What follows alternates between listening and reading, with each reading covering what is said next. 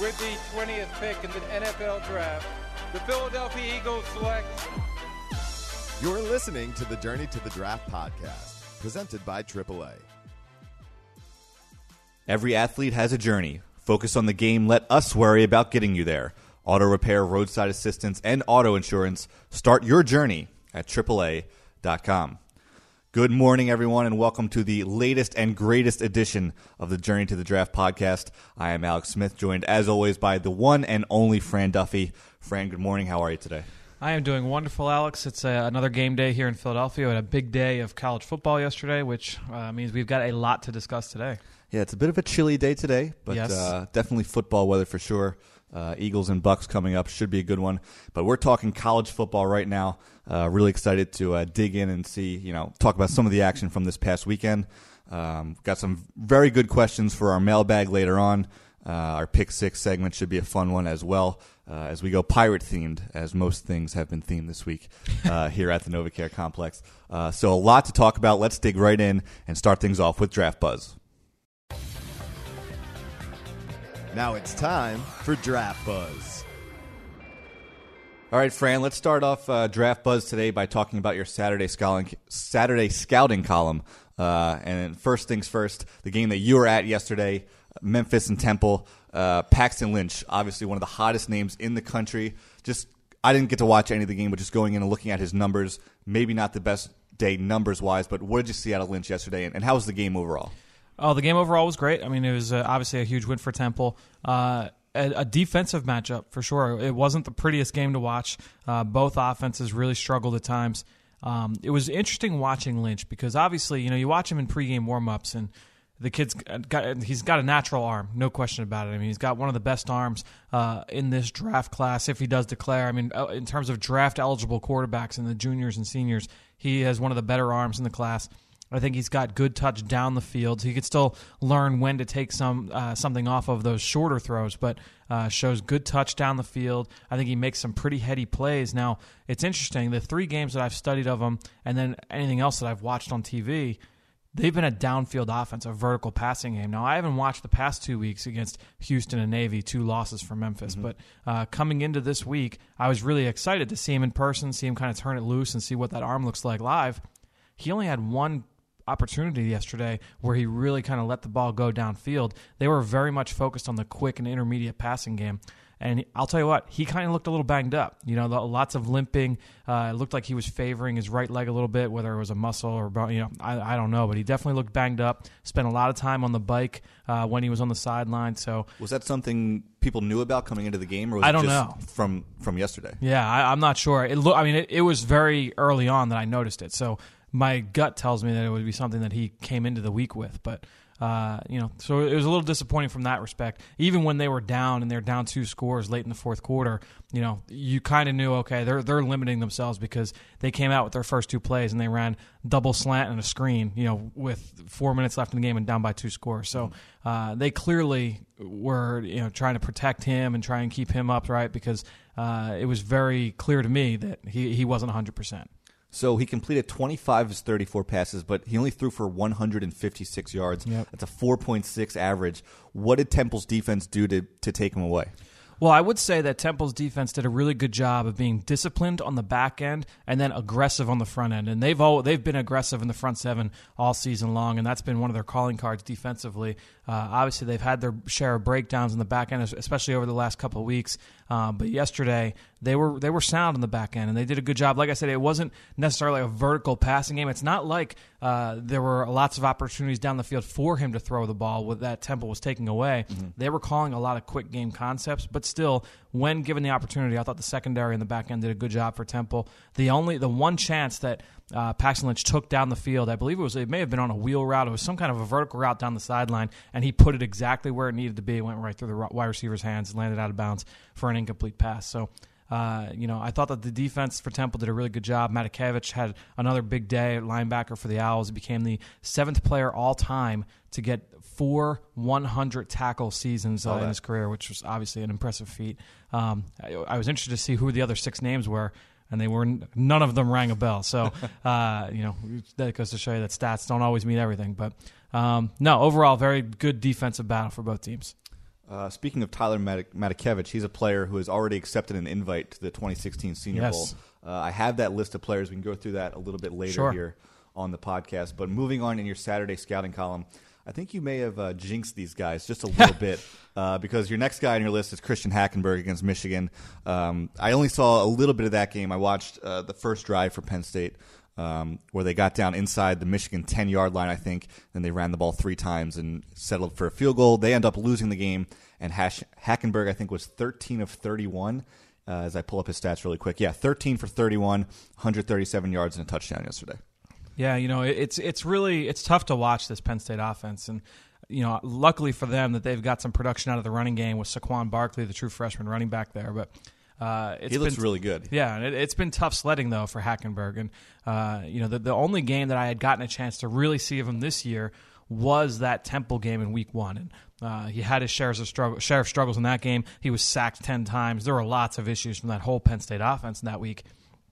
But recently I went back and I watched 3 more games from this year, and the inaccuracy has flared up, more so probably than last year, especially just in the screen game. I mean, so many times over the course of the season, you've seen him step back, catch a screen, turn and try and throw a bubble to the outside and just completely overthrow the receiver. And that's been an issue. And a lot of that comes from lower body mechanics and how he sets his feet, but then also just the fact that I don't think he's just a very naturally accurate passer. Now, there are things that I think they could have been doing to kind of open things up for him, and they're not doing it. And it doesn't sound like, judging on who you believe, there's lots of reports out there that say that they have no plans to change what they do offensively. But look, I mean, what is Hackenberg? Hackenberg is a vertical thrower. He's got the arm. He's got the downfield ability. Last year, I thought that there was a lot of plays or a lot of examples where he threw with anticipation. He showed the ability to stand tall in the pocket and deliver with a defender bearing down. You still see that from time to time. The biggest issue, the biggest concern for me right now is that I feel like with the issues that they've had up front, he's starting to look a little bit shell-shocked against pressure, and that's a scary thing. So, I think that when he gets to the NFL, he still has a ton of ability. He's clearly not going to be ready to start right away, but you have a guy that's got almost still a moldable ball of clay. The question will be, can he get past some of those issues in the pocket? Can he get past some of those mechanical issues that have led to some of his inaccurate throws? So Hackenberg versus Lynch, what are the similarities? What are the differences between the two? I would say the similarities are obviously the size. I mean, Hackenberg's 6'4", 238. Lynch is a bit bigger. He's listed 6'7", looks every bit of 6'7" in person. But clearly the arm strength, both those guys have very, very strong arms. And then, Lynch... Look, I would say the biggest knock on Lynch is that he's not as erratic as Hackenberg, no question about it. But his ball placement is often, not ideal. So, if he's throwing a crossing route, the ball may be a little bit behind the receiver, might be up above his head. He makes his receivers work a little bit too much, and that's going to be the biggest knock. Will be while he's got great touch, the ability to drop a ball in a bucket down the field. When he's got to drive the ball, the accuracy isn't always great. And as we touched on, that's the big issue with Hackenberg. Again, varying degrees there of inaccuracy, but I would say that those are the similarities. It's interesting that Lynch, you mentioned him being 6'7". How many quarterbacks have really played at that height? I'm trying to think about it right now. I mean, one guy's getting his Brock first Osweiler. start. What is he, 6'7", 6'8"? Yeah, he's getting his first start today. So that it'll just be interesting to see what happens with Lynch in the next few months here. Moving right along, next guy up on your list was Ole Miss wide receiver Laquan Treadwell. He did have a touchdown in that game as Ole Miss beat LSU yesterday. What do you like about Treadwell? Treadwell is clearly one of the most physically imposing wide receivers in college football, and we talked about it on this podcast. I think that watching him last year, I was a little bit disappointed when I went back, and a lot of people, he was a big-time recruit coming out of high school, and people coming into the year were saying, oh, the top 5 pick, he's going to be one of the best receivers in the country. I was left wanting a little bit more based off of last year, and he played at 230 pounds, which is obviously it's pretty heavy for a receiver, but he's got good size. He's 6'2.5", very, very good at the catch point, and that's his strength. It's his ability to go up and win with the ball in the air. Very, very good in terms of winning in contested situations and doing things of that nature, winning in the big man's game. But as a route runner, I wanted to see more. Getting off the line of scrimmage, I wanted to see more. He had the ability to be a great blocker, but I didn't see it consistently last year. I thought in this, and I wrote about this in the column, I thought in that LSU game last year, they made it a point to get in his head and get physical with him. And I thought personally that they kind of took him out of the game early because they were able to jam him at the line of scrimmage. They really got chippy with him in the run game. And it seemed he was a little bit tentative moving forward in the last 3 quarters of that game. I didn't get a chance to watch the game. I was watching other games. Obviously, I was coming back from the Temple game as well. And then when I got back, I wanted to watch the Ohio State-Michigan State game. So I didn't focus on this game. I know that some people had said that Treadwell had eaten up Tre'Davious White. That White was having trouble covering him one-on-one. That's tough for me to say because I didn't watch it. But I will say that in some games this year, a lot of people have said Tre'Davious White, he gave up too many passes. Sometimes they were in zone coverage. And, so I kind of want to temper my expectations before I go back and look at that matchup. I really like Tre'Davious White on tape, a guy I think is one of the most talented corners in the country, still a junior, but very instinctive, very physical. I talked about the physicality last year in that game against Treadwell, a guy that's not afraid to mix it up with receivers. I think he's got the ball skills. He's got the athleticism. I think Tre'Davious White's one of the most talented corners in the country. That's why I highlighted this matchup probably as the best one-on-one battle of this week, so I'm really excited to go back and study it. But that's kind of where we're at with those two guys. Speaking of that Michigan State-Ohio State game, obviously a huge matchup in the Big Ten, and Michigan State comes back and beats Ohio State with 10 points in the fourth quarter, hands the Buckeyes their first loss of the year, and really impressive that the Spartans were able to do that without Connor Cook, who did not play in the game. Yeah. Tyler O'Connor at quarterback he did enough, only threw for 89 yards, but he did enough to get the win. But the guy that I think a lot of people were watching in the game last night, Fran, was Ezekiel Elliott, and he had some interesting comments after the game that I saw. That's one way to put it. Questioning the play calling, which is never something that you really want to hear. But Elliott finishes with 12 carries for 33 yards and a touchdown yesterday. You said you were able to watch the game, so what you see in this matchup? Well, clearly they got away from Ezekiel Elliott, and that had been an issue at times this year, and he did touch on that in his post-game press conference. Yes, he did. And just said that they were able to get momentum with some of their gap scheme runs, with running power, and some of those runs that they've got in their arsenal. And then he really just begged for those runs in the second half and just didn't get them for whatever reason. So, we'll see how much that comes up. Obviously, I think that'll probably come up often in his throughout the draft process and the interviews with teams and when he meets the media at the combine. But look, Elliott's one of the most talented runners in the country. Nothing's going to change that. He's likely a first-round pick in my mind, so very interested to see what his status will be moving forward. But clearly probably the best draft-eligible running back in the country. Aside from Elliott, who are the other top backs? I would put Kenneth Dixon up there from Louisiana Tech, and a guy that every time I watch him, I like him more and more. And that's saying something because I really liked him the first time I watched him. Really competitive runner, has the athleticism. Long speed is the question with him. What's it? But I think when you look at traits that you want for a running back, long speed is bit further down the list in terms of the necessary traits. He's got the wiggle to make people miss. He's got the power, the natural power to be able to lower his shoulder and move through a pile. I think he's got good vision. He's very decisive, but he's patient at the same time and knows when to hit the hole. Very, very excited about Kenneth Dixon's future. And he's got great third down value as well, both as a receiver, and I think he's improved as a blocker as well. I think running back has really become an interesting position when it comes to the draft because I think starting a few years ago with guys like Trent Richardson, I think he may have scared some people away where running backs, all of a sudden they started sliding out of the first round. I think there was a couple years ago where there was no running backs taken in the first round. So I think teams may have gotten a little bit scared to take running backs that early, figuring that you could get them later. But then if you look at what the Rams did this past year, taking Todd Gurley in the top 10, so Ezekiel Elliott, where does he fall in that? Is he an early first-round pick? In your opinion, where does he fall? Well, I think it'll come down to, and we'll see, in terms of the juniors that come out at other positions, because I think that has a huge impact on it.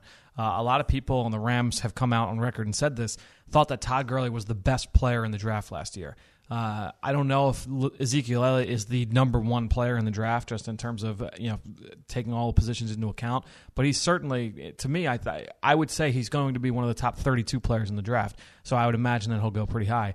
I think Kenneth Dixon is very close to that as well. So I would not be surprised to see Kenneth Dixon slide into the back end of round one. So I think you've got two guys there that have that kind of ability.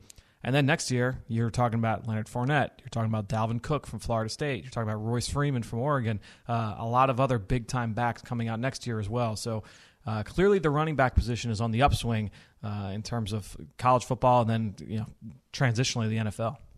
And finally, the last matchup from your Saturday scouting column, Indiana offensive tackle Jason Spriggs, and forgive me if I'm mispronouncing this name, versus Maryland defensive end Yannick Ngakoue. Ngakoue. I'm just going to go home now. I wasn't even close. Spriggs is interesting, and a lot of people have talked about him lately. I talked with Tony Pauline. He thinks he's going to get a Senior Bowl invite, and that doesn't surprise me after I went back and watched him. Naturally athletic kid, has got good size. I think that there's some talent there that could be a first or second round pick, but it's interesting. I watched him, and I wanted to see a little bit more consistency, and then I did a little bit more background work and wanted to see some, read some articles about him. And a lot of his coaches have said things, and it's funny when you kind of read between the lines of what coaches say. And a lot of his coaches said, if he can put it all together, if he can, really marry what he does on field with what he does off field in terms of his preparation, you kind of read between the lines there, and you see, okay, the coaches think that he's got great ability, but he hasn't really reached that potential yet because he hasn't put it all together on and off the field. So that'll be an interesting question, and that'll be big for him throughout the draft process as he meets with teams. Will they feel confident that he can put it all together on and off the field and really reach his full potential? Great stuff from Fran and his Saturday scouting column. Be sure to check it out on PhiladelphiaEagles.com right now. Now, Fran, let's transition. I kind of mentioned it earlier in the podcast, but 19 prospects have already accepted the Senior Bowl invite. I know it's one of your favorite times of the year, going down, checking out the Senior Bowl, but 19 guys already named to the list. So I figure we just run through the position. I'll list off the guys. You tell me what you think about them. Yes. Right now, just one quarterback. It's a guy we've talked about before, but Carson Wentz from North Dakota State. Who I think is probably the best senior quarterback, and a guy that, I watched in the offseason off his junior tape, and I liked him, but I didn't love him. I thought that there were some times where he flashed potential. I thought he had a good arm, not a great arm. I thought that he was accurate, but he didn't wow me with his ball placement. There were just some things that I thought, okay, this guy's a nice developmental player, probably like a 3rd, 4th, 5th round pick that you draft in the middle of rounds that you try and bring in and develop and turn into something. Again, liked him, didn't love him. Mm-hmm. Go back this year, and he broke his wrist after, I think it was week 5 or week 6. So I only had, you only have a 4-game sample size, 5-game sample size, and I watched 4 games, for the first 5 games, and he just blew me away. And in a lot of areas, especially pre-snap, and they give him the autonomy at the line of scrimmage to be able to say, if he sees blitz one way, he can change the protection, audible out to a different play, and numerous times.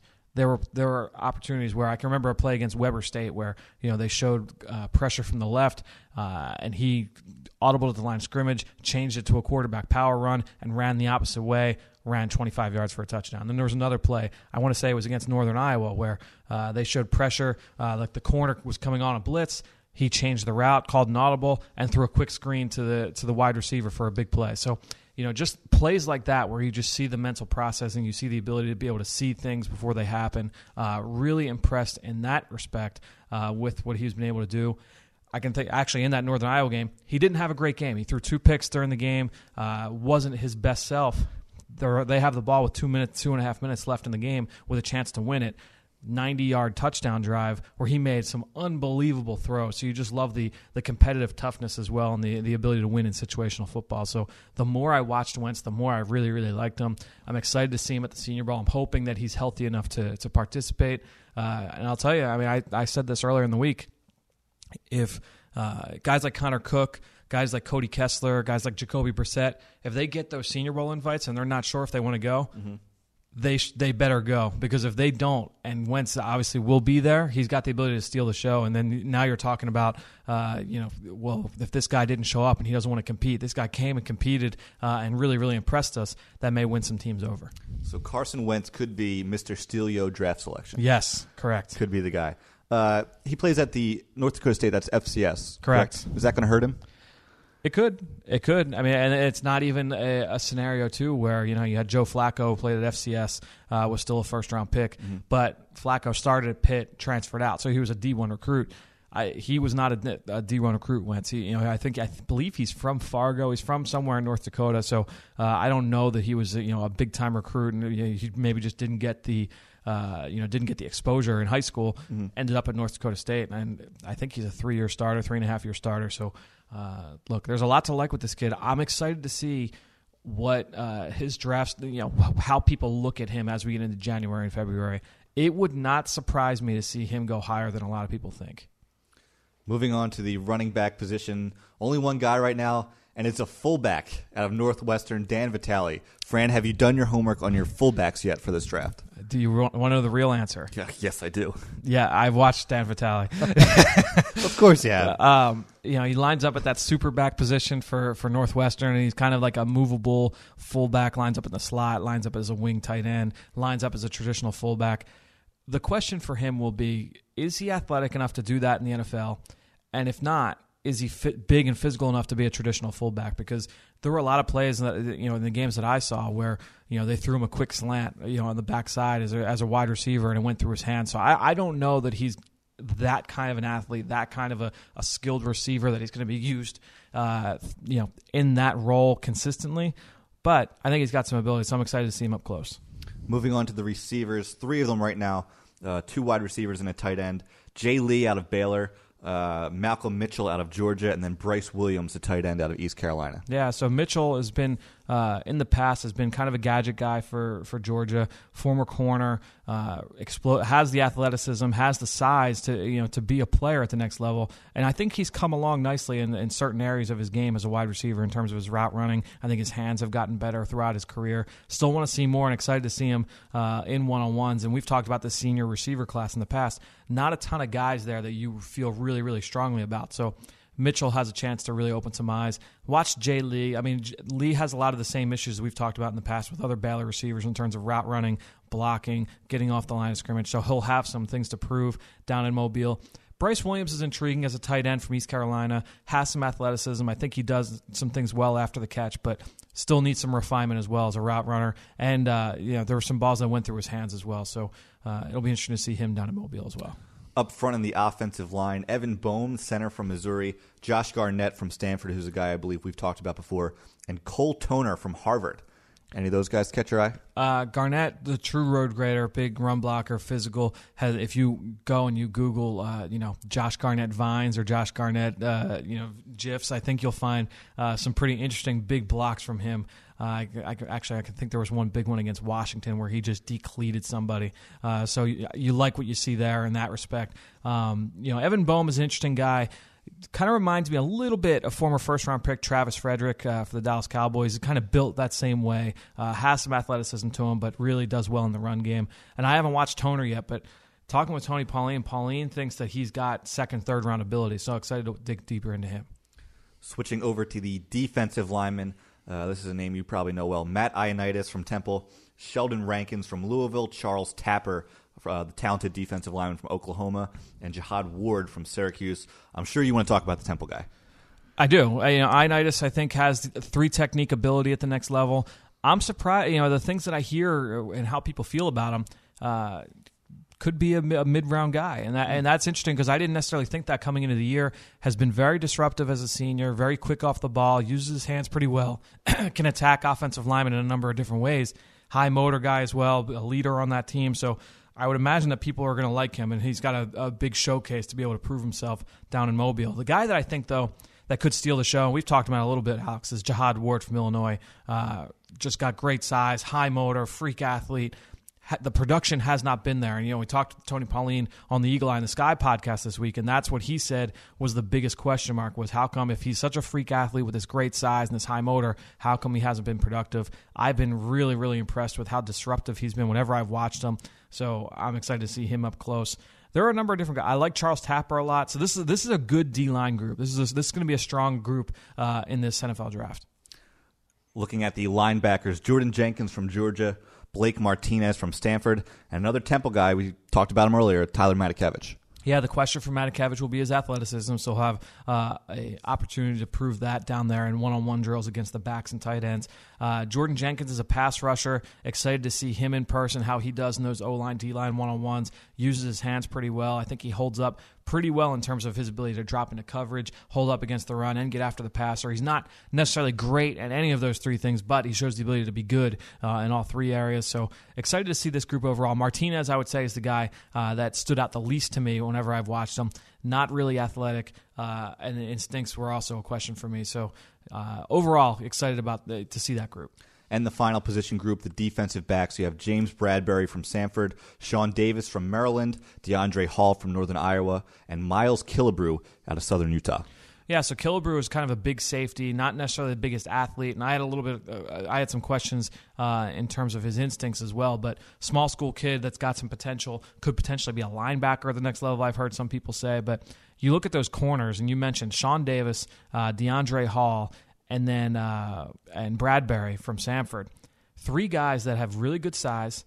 All three, we've talked about Hall in the past. I believe I talked about him with CMAC a few weeks ago because he actually was announced as a Shrine Game attendee before accepting the Senior Bowl invite. So I got a chance to study him a few weeks back. He's got outstanding length. He looks like he's going to be, the next Seattle Seahawks corner in terms of just his ability to line up at the line of scrimmage and press. And the other two guys are in that same mold. Sean Davis, I've compared in the past to Eric Rowe. He's got some safety experience. He moves pretty well. He's listed 6'1". I was really happy to see him be one of the first announcements for the Senior Bowl because I've been high on Davis since last year, since he made that switch from safety to corner in the Penn State game in 2014. And I just got a chance to watch Bradbury recently, and Bradbury's really intriguing. Another small school corner with good size, with good movement. I think that this corner group overall, there's some interesting prospects. Not any guys in the senior class that you're going to say, wow, this guy's definitely a first-round pick, but some intriguing players for sure. January 30th at 2:30 p.m. in Mobile, Alabama. That is where the Senior Bowl will be. Fran will be there. I will probably be there. And hopefully we'll see these guys in action. And should be a good time. Well, hopefully we won't be there. Hopefully we will be. True. Hopefully we will That's be true. getting ready for the Super Bowl. Hopefully we'll be hearing about it from afar. There we go. As we get ready for the Super Bowl. Great stuff in Draft Buzz, as always, from Fran. Want to take this opportunity to thank everyone for listening. Be sure to rate, subscribe, whether it's on iTunes or Stitcher, however it is that you listen to your Eagles podcast. And right now, let's transition into Pick 6. Now it's time for Pick 6. All right, well, it's time to get into Pick 6 here on the Journey to the Draft podcast. Fran, I want to give the listeners a little behind-the-scenes access here as we game plan for this show during the week. We'll send some emails back and forth about what guys we want to talk about and that kind of thing. And this is a direct quote. This is a line from an email that you sent me as we were talking about what you want to do for Pick 6. And it's very simple, but it's great. You just wrote Bucks, Pirates, pillage, steal, draft steals. And that is how we came to the idea for what Pick 6 would be, as we're going to talk about draft steals today. It's you see my train of thought there, clearly. It's very simple, very linear, but it's a great way to think about it. Well, I'm trying to follow after you and your themes for game time each week on the Eagles Insider podcast. But no, I think, and it's funny you talk at this point where we're at in mid-November, where we're talking about potential steals in the NFL draft. So the 6 names we're going to talk about could obviously end up going one way or another. We might talk about a guy right now that could end up going in the first round, but I tried to pick six names of players that I think are flying a little bit under the radar that could go a little bit later. Some of them are injured, but some maybe are smaller school guys or don't get too much love because their teams aren't great. So we'll see. First guy on your list, Indiana quarterback Nate Sudfeld. Yeah, and I've liked Sudfeld. I remember going back and watching Tevin Coleman last year for Indiana, the running back, and whenever I watched him, I can remember the game against Missouri. I'm thinking, man, who is this quarterback? And Nate Sudfeld was just dropping dimes left and right, a lot of downfield throws. Overall, I really like him. Going back and studying him last year, and then I studied 3 or 4 games this year. He's not great, but I think there's a lot of positive traits that I think translate well to an NFL career. He's got a good, not a great arm, but he's very accurate. He goes through his progressions quickly. He throws with some anticipation. I'd like to see him throw with a little bit more touch, and I think his lower body mechanics need a little bit of work, but I think he's got the ability to stick. And you look at an example of his impressive poise in the pocket and his pocket movement when he was faced with pressure. It was 3rd down in the second quarter against Rutgers, and he faced an overload blitz with 2 free rushers. 2 guys came free. He sidesteps the first one, then spins out of the second one, got the ball out quickly to a crossing route to beat the second rusher for a quick gain. It was a very good play. Little things like that have always impressed me with quarterbacks like Sudfeld. again, I don't necessarily think that he's going to be a first or second round pick, but you look at a guy that could go in the mid rounds, and especially from spread systems like this, I saw some things from him that I typically don't see from quarterbacks that come out as teams like that. And he is the brother Yes. of Zach Sudfeld? Yes, Zach Studfeld. And did you like Zach You like Zach Studfeld coming out too, right? Yeah, I Sudfeld, I thought was, he was a solid player. We saw him at the East-West Shrine game, and obviously big kid, good size, hasn't turned into much in the NFL. But I think that Nate Sudfeld has a little bit more upside in terms of his NFL future. Nate Studfeld. Yes, we'll see. We'll see what happens with the as opposed Indiana to Zach quarterback. Dudfeld. Oh, see, now that's cold-hearted there, Frank. Moving on, Virginia Tech tight end Ryan Malik. Yeah, and he's 6'5", 245 pounds, and they've got two tight ends there at Virginia Tech. And they've got Malik, who's a senior, and then the redshirt sophomore, Bucky Hodges. And Hodges is more, the guy that they line up out wide. They'll move him in the slot. They'll bring him in line to block every once in a while, but they play a lot of 12 personnel with two tight ends. Malik almost always lines up in the line of scrimmage. At times, they'll flex him out a little bit, but I really liked his tape because he was such a grinder in the run game. Very clean route runner for a college tight end. Did a lot of the little things really well. Again, as a blocker, as a route runner, solid hands as well at the catch point. Counted on often to block down against defensive ends. And, the one guy he actually stood out to me a lot last year, I watched the game against Duke. He owned Jordan DeWalt on Dijo multiple times at the our point buddy of attack. Jordan DeWalt on Dijo. Yeah, no question. Look, Malik's not the most flashy guy, but I think he's going to get drafted and have a nice career because he does a lot of those little things well.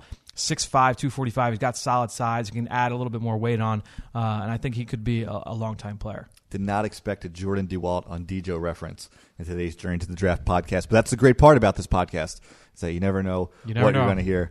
Our good buddy JDO, who was here in training camp with the Eagles. Correct. Defensive lineman out of Duke. Moving on into the trenches, USC offensive tackle Max Turk. Well, here's what's interesting about Max Turk. Started his career as a tackle. Got starts there, I want to say, as a true freshman. Started games as a left tackle for USC. Okay. Sophomore year, slid him inside left guard. So he started his sophomore year as left guard. As a junior, they slid him further inside to center, and he started the past 2 years at center.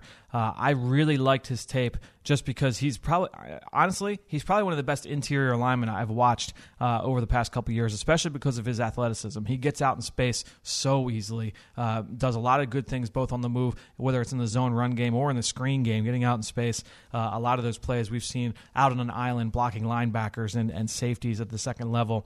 He uses his hands really well in the run game. Very tough to shed at the point of attack. He's got a good feel for the zone run game. He's very natural feet and pass protection. And what I've always said about Turk is he's got the feet of a tackle, the clean feet of a tackle and pass protection. He's got the grit of a guard or a center, and he's got the athletic ability of a tight end.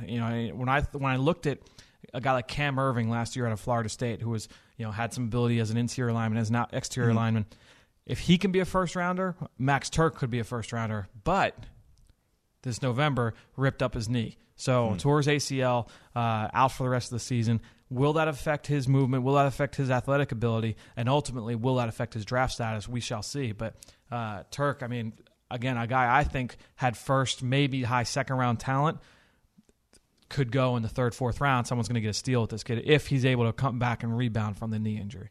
So do you see him as a guard at the next level? I think that overall, I would say probably a guard, but he's got the length to play tackle as well in a tight spot. What's interesting is that I was really impressed with his overall ability, but last year as a junior, the quarterback Cody Kessler was just faced with so much pressure, and so you question, okay, well, maybe the pressure wasn't always coming from up the middle against the center, but how much of that is on him to set the protection correctly. A lot of free rushers are getting home, so maybe he's not a center in terms of just his mental processing ability to see the defense and set the protection correctly. But the athleticism, to play tackle, guard, and potentially inside at center is very attractive. So an athletic interior guard who could play tackle, has the versatility.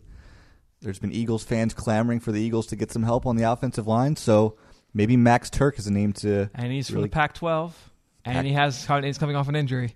It's all coming together. It's all coming together. But Max Turk, keep that name in mind, and we'll see what happens going forward. Moving on, Georgia Tech defensive lineman Adam Gotsis. 6'5", 287 pounds. This kid's really interesting. Australian, grew up playing Aussie rules football.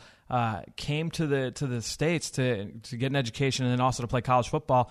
Never redshirted. Showed up at Georgia Tech and played right away as a true freshman, as a defensive lineman. Really impressive kid because of his athletic ability. He can make plays that not a lot of guys his size can make. He's got a high motor. He shows good instincts. He can win with his hands as a pass rusher. I really, really like him. Just what gives me pause is that he struggles a bit at the point of attack in the run game. He gets pushed off his spot far too often. I thought his pad level was an issue last year. Seemed to still be an issue this year as a senior. Again, like Max Turk, ended up with a knee injury and was out for the season. So, how much will that affect his draft status? How much will that affect his athleticism? How much will he be able to do in the spring when it comes to probably not the combine, but maybe his pro day? The question, too, is what is he? I think he's a bit tall for what most people would want. It's a 3 technique. I think he's going to have to get stronger if he's going to play as a 5 technique defensive end in a 3-4. The guy that he kind of reminded me of, and he was a 3rd-round pick a year ago from Washington State for the Cleveland Browns, and that's Xavier Cooper. Makes sense to me. They're similar size, although Gotts is a bit taller. The movement was very comparable. Cooper also had a lot of issues at the point of attack in the run game. So Gotts is athletic, has the ability to penetrate and disrupt, has to get stronger at the point of attack. We are talking draft steals here on Pick 6. Fran, number 5 on your list as we move into the defensive secondary, Minnesota quarterback Brian Bodie Calhoun. Yeah, and overall, I really like this kid, and he's listed, I think he's listed 5'11" or 6 foot. He does not look 5'11" or 6 foot. He definitely looks smaller than that, almost like in the 5'9", 5'10" range. But overall, I liked him. I mean, his size obviously will be a concern. I don't think he's quite the athlete that Senquez Golson was, who was an undersized corner out of Ole Miss last year, and he ended up being a 2nd-round pick of the Pittsburgh Steelers. I don't think he's quite that athletic, but his ball skills are very comparable, and that was what a lot of people hung their hat on with Golson. And you almost say you want to say this whenever you look at draft prospects. If a guy's undersized, if he's doesn't have necessarily the size or the length to match up at whatever his particular position is, he's got to be excellent in other areas to kind of make up for it. I think Bodie Calhoun has the ball skills to kind of make up for that size. So maybe he's not a mid-2nd round pick, but I think he could be 3rd, 4th round pick, has the ability to play in man coverage. I think that he's got the ability to hang with receivers down the field. And again, his ability to go up and get the football in the air. Very reminiscent almost of a Tyrann Mathieu coming out of LSU, and that kind of a playmaking ability in terms of his size as well. Very, very comparable. So I kind of like Bodie Calhoun. And last but certainly not least, NC State corner Juston Burris, who was just confirmed for the East-West Shrine game. I've talked with former Wolfpack star Mike Quick about some of these NC State guys, and he said that Burris has impressed him every time that he's watched NC State. So I was excited to go and study him. So once he got announced for the Shrine game, I said, all right, let me watch this kid Burris. I think 6'1", 207 pounds. One of the most disciplined press corners in this draft. He's very sound at the line of scrimmage, very patient, doesn't open up his hips too quickly, very calm with his feet, patient with his hands, shows a really strong jam and able to disrupt early. The question will be with him, what kind of an athlete is he, and what is his long speed like? If he can check those boxes and make teams feel comfortable with his movement skills, I think he'd go a lot earlier than people think. And I like his potential in a press scheme. Again, if you talk about a team like Seattle, Jacksonville, Atlanta, or even here in Philadelphia where they like those big physical corners, I think Burris could fit the bill there. So there you have it, 6 possible draft steals, and obviously we'll see how things shake out as the draft process continues. Good stuff from Fran as always, and I think we'll enter the home stretch here as we dig into our draft mailbag. Now it's time to hear from you, the fans, in the draft mailbag.